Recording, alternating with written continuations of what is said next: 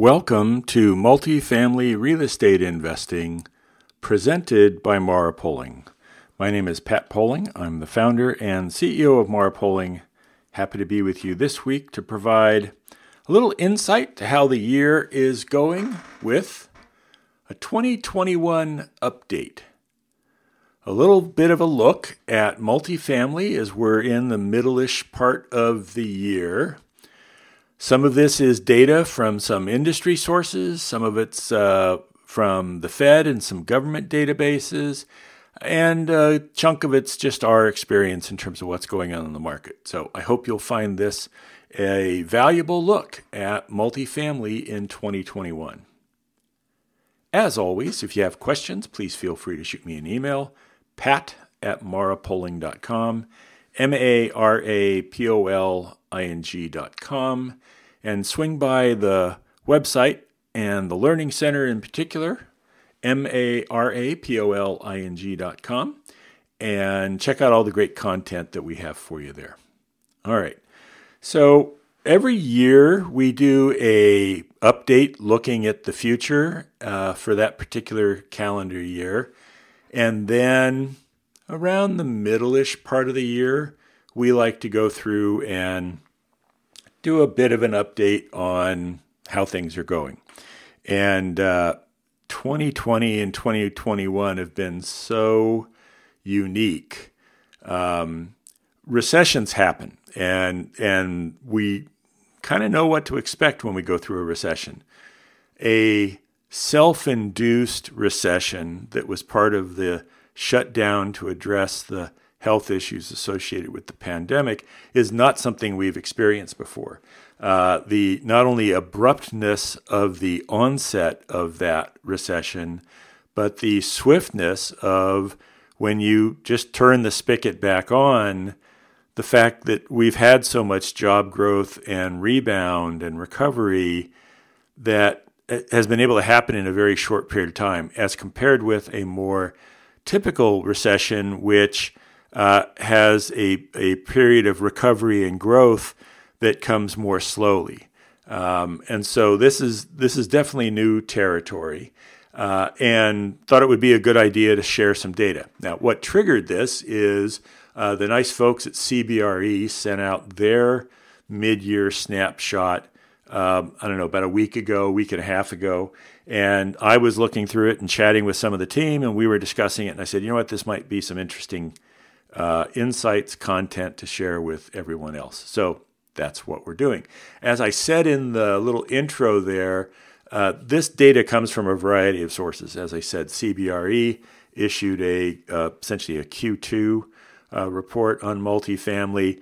There's some data out there from the Fed that we've drawn on. We've got not only our own experience in our portfolio, but just what we're able to see in the industry, in particular in the markets that we're active in. So I think we've got a decent snapshot to share, and with that, we'll get to it. So the first point, and I think it's the first point for a variety of reasons, and I would agree that it should be the first point, and that's vacancy. So physical vacancy nationally dropped 70 basis points to 4.0%. So from 4.7 down to 4%. That's really significant. 4.7% is a very healthy physical vacancy. Last week we talked about full occupancy. Well, 4.7% physical vacancy, even with a 1% concession rate and a 1% bad debt rate, which bad debt might be running that higher, maybe a little higher. We're certainly not seeing that level of concessions in the industry. We're not experiencing those. But even with those, you'd be at about a 6.7, so call it 7% total economic vacancy. That's 93% occupancy. That's a really healthy number. So the multifamily space is in a very healthy place. Obviously, that 4% is, again, it's a national average. We all know there are distressed properties out there that run considerably higher than that when it comes to vacancy. We've seen that just in the acquisition pipeline. A healthy number of properties that are, and they're not terrible, maybe 8%, some at 10%.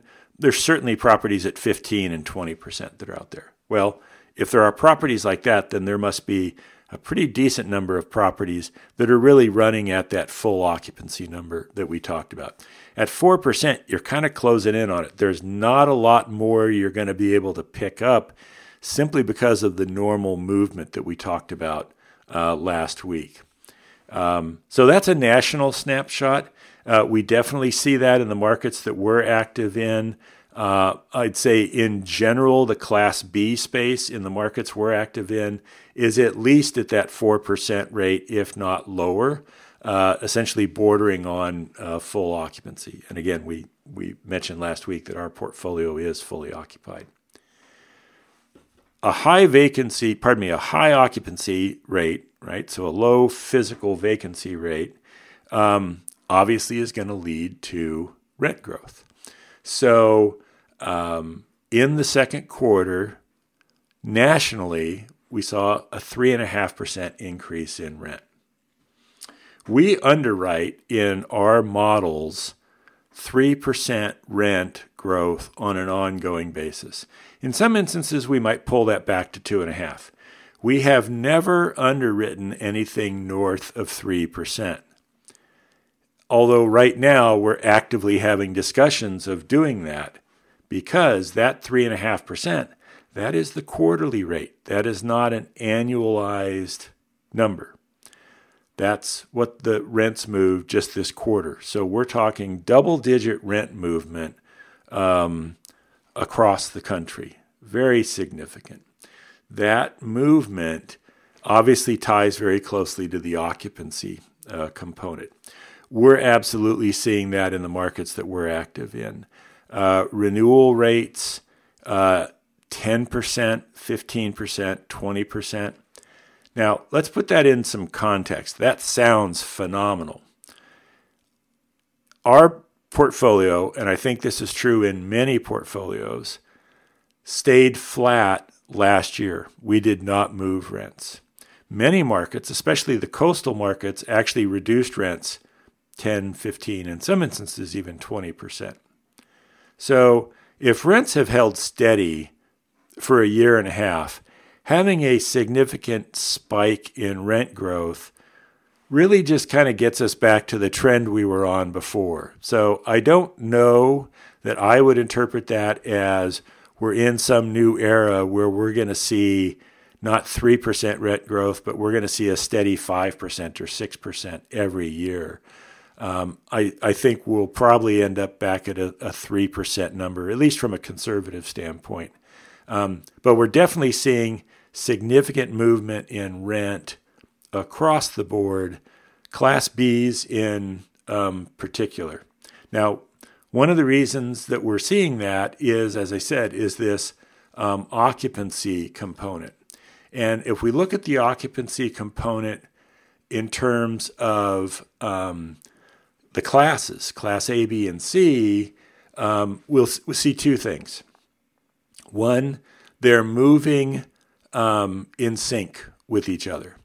So we didn't see a flat line in vacancy in one class while we saw another class dropping, and we didn't see any of the classes increase. So they all came down. The largest decrease in vacancy, which is, again, going to be tied very much to that rent movement, was in the A's.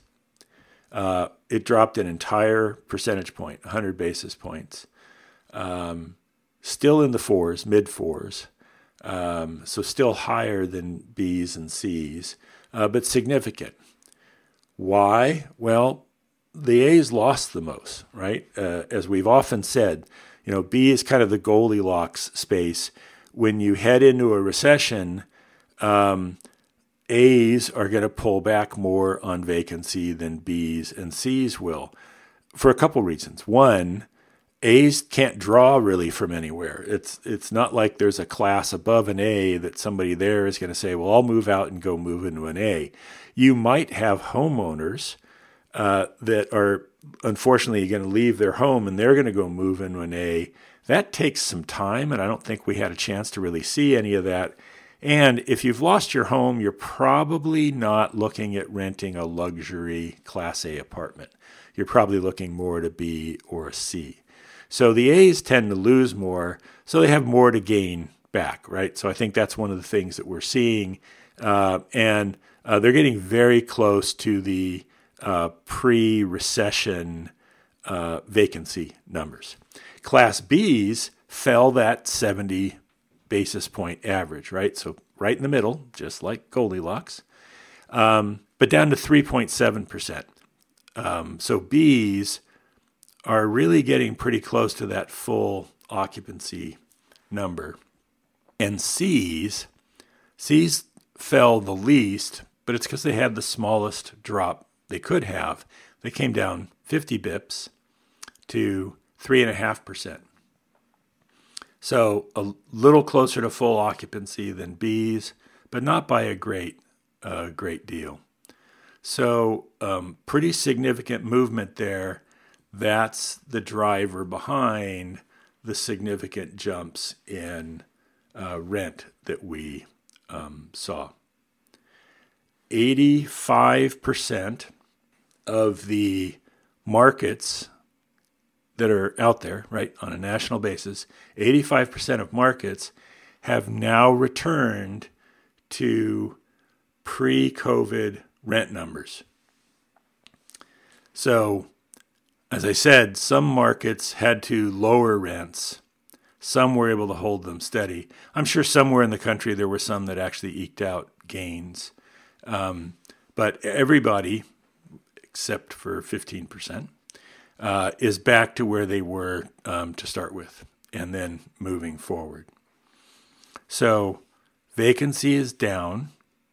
That's obviously creating some tightness in the market, which is moving rents.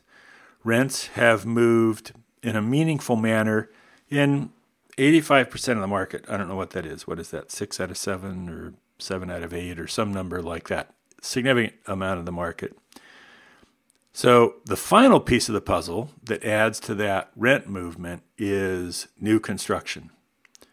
And we've talked about this many times, if you go back and look for a number of episodes, where we talk about the fact that we've got increasing demand, right? There's more and more units needed every year from a variety of factors, from population growth to household formation to the significant reduction in home ownership from its peak at almost 70 down now into the just kind of low mid 60s kind of numbers.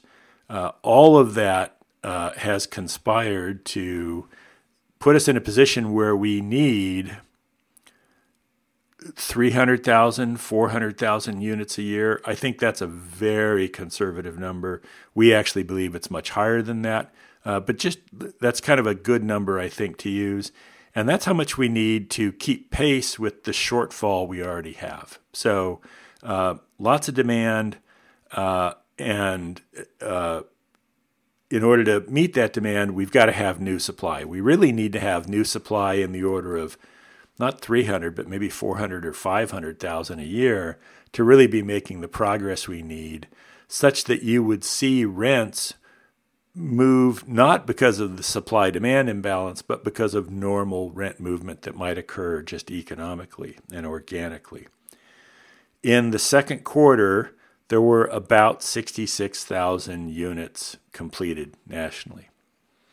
That's 260 some odd units, 260 some odd thousand units nationally on an annualized basis. Short of the 300,000 to 400,000 I just mentioned that we believe you need to have in order to maintain pace. And again, a significant amount in the markets we're active in, it's actually the overwhelming majority of that new construction is in the Class A space.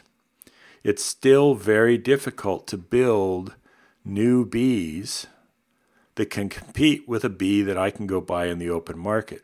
Now, we're getting closer, absolutely. If you look at the large metropolitan markets in the country, the price for existing Class B product is getting closer and closer to the price for construction of something in that same space.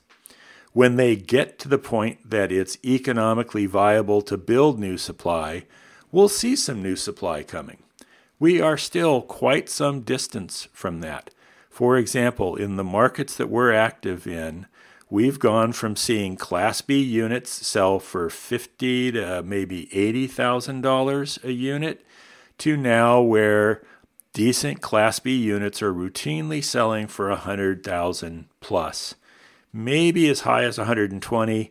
Now you get into the metropolitan areas, that's going to be a little higher. We're still talking about a significant discount from what it would cost to build those new units. And obviously as investors, especially investors in the Class B space, which again, I would encourage you, if you're looking at getting into multifamily and you're not there yet, look at Class B.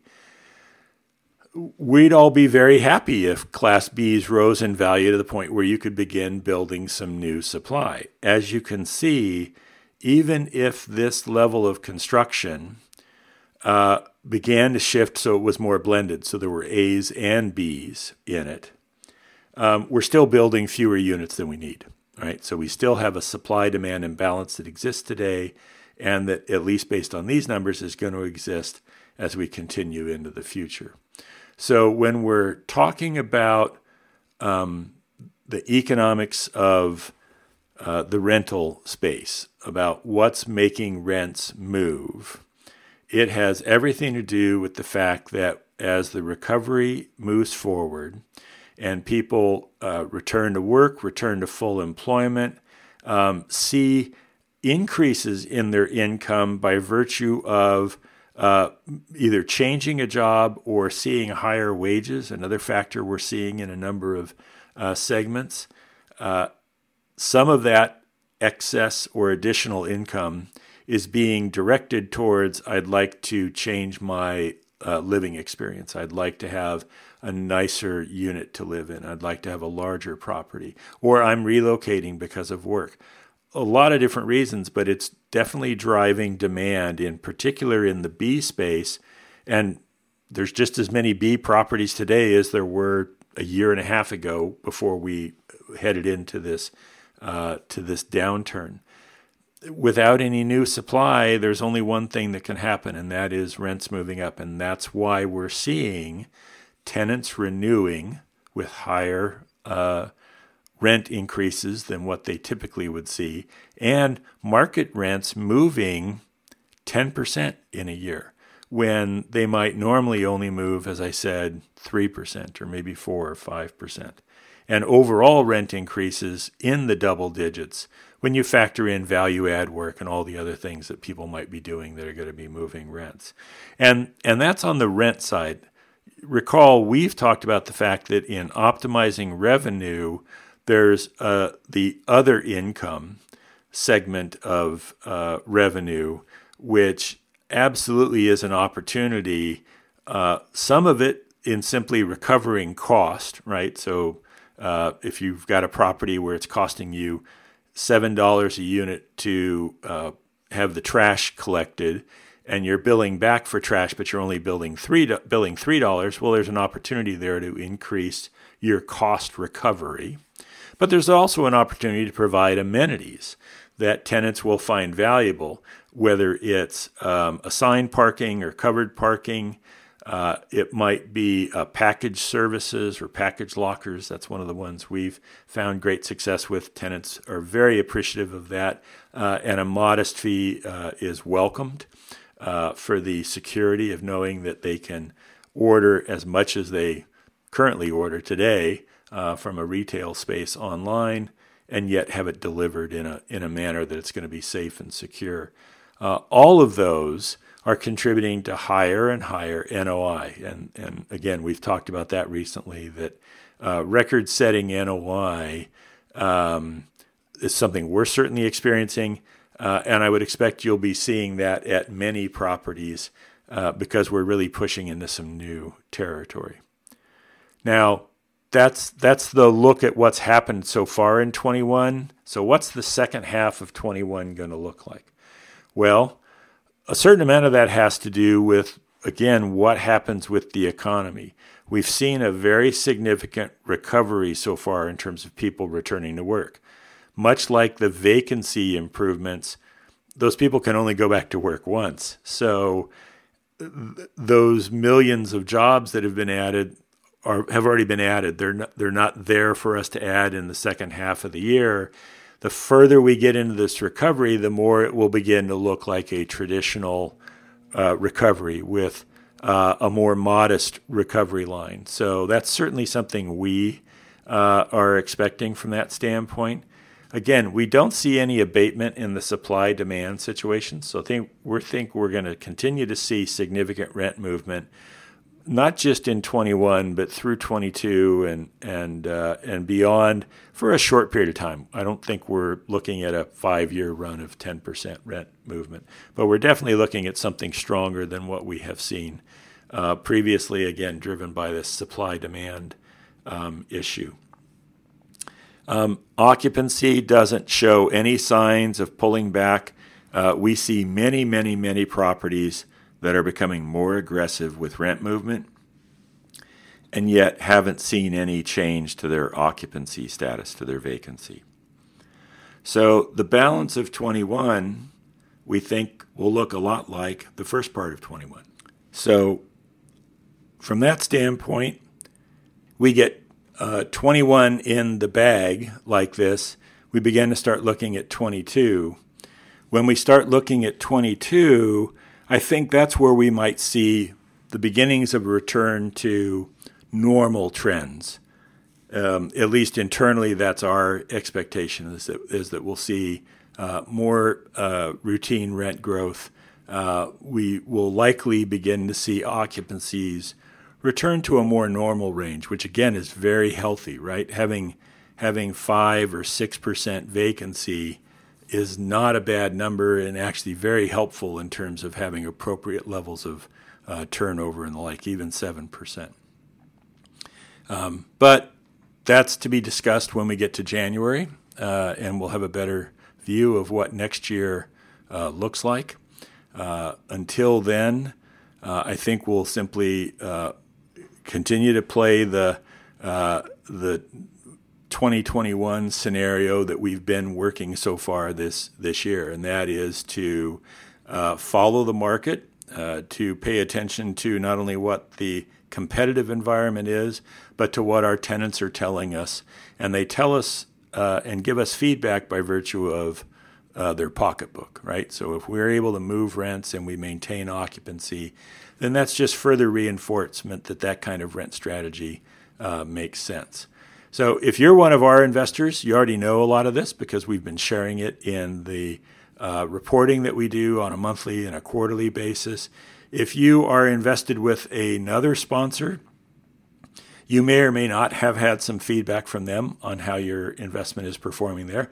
I'd encourage you to talk to them about these factors in terms of how they're experiencing vacancy and occupancy issues and what's going on with rents and renewals and other income and all those kinds of factors.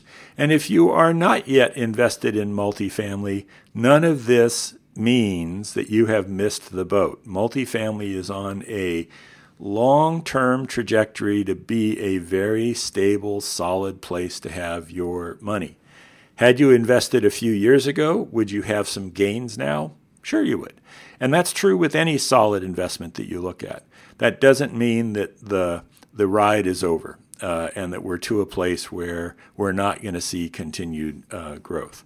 The growth will simply be at some point in time more normal than what we're experiencing right now, which is a little turbocharged. So I hope you found this week's segment valuable. If you have questions, again, don't hesitate to shoot me an email. That's pat@marapoling.com. Please set your calendar for Tuesday because that's when our sessions come out, and join me next week for another episode of Multifamily Real Estate Investing presented by Mara Poling.